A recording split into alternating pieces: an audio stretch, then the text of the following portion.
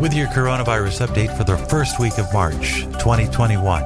I'm Jim Watkins. This update is brought to you by Florida Vacations at SiestaKeyYES.com. Here are the latest global numbers and trends. In our 14 months now into the pandemic, worldwide there have been a total of 114 million cases, 2.5 million deaths, and 90.4 million recoveries from coronavirus. There are currently 21.8 million active cases globally, with just over 90,000 people considered in serious condition, and that represents 0.04% of the current number of cases. The 7-day trends in cases and deaths: new cases globally are down 5.6%, new deaths are down 4.5% from 1 week ago, and daily deaths globally are down 36% from 30 days ago. Top countries with the most deaths as of March 1st, U.S. leading with daily deaths over 1,200, Mexico with just over 780, Brazil recorded 755 deaths just on Sunday, Russia with 379, and Italy reporting 192 deaths on Sunday. Here at home in the U.S., looking at new cases and trends over a 7-day period, we are approaching 30 million total cases of coronavirus since the pandemic began 14 months ago. 525,800 people have died from COVID-related illness in the United States. Just under 17 million people have recovered. Looking at overall 7-day trends in the U.S., both in new cases being reported and new deaths. Again, these are 7-day trends. New cases sit at about 68,000. That's down from 69,588 a week ago. A month ago, new cases per day were 187,000 people.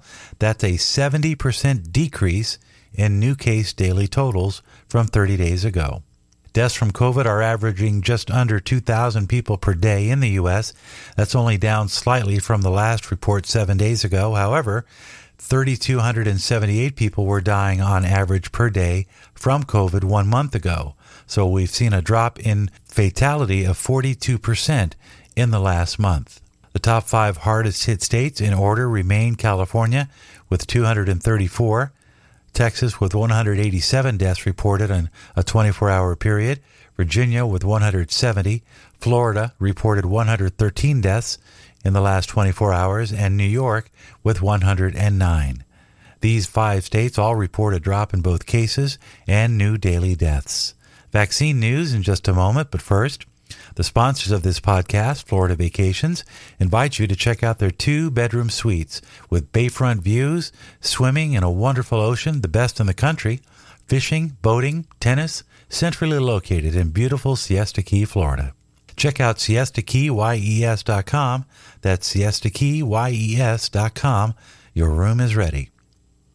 In the news, a CDC advisory panel voted unanimously on Sunday to recommend Johnson & Johnson's COVID-19 shot for widespread use, a final clearance for the vaccine a day after it was authorized by U.S. regulators. State and local public health authorities will use FDA and CDC guidance as they administer the first 4 million doses.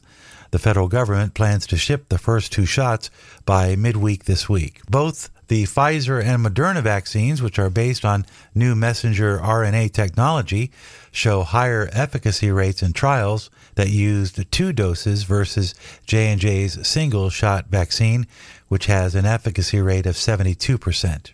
And the CDC says the Super Bowl showed no significant sign of being a super spreader event. Many had feared the crowds and celebratory event could lead to an outbreak in the city of Tampa where the Super Bowl was held, or worse, people traveling to and from the Central Florida site. Thus far, according to health officials, there have been no sharp increases in deaths or even serious cases going up in the 3 weeks following the major sporting event. That according to the Florida Health Service. And for continuing updates on the coronavirus, follow us online at candidlyspeaking.net. With your coronavirus update for the first week heading into March, I'm Jim Watkins.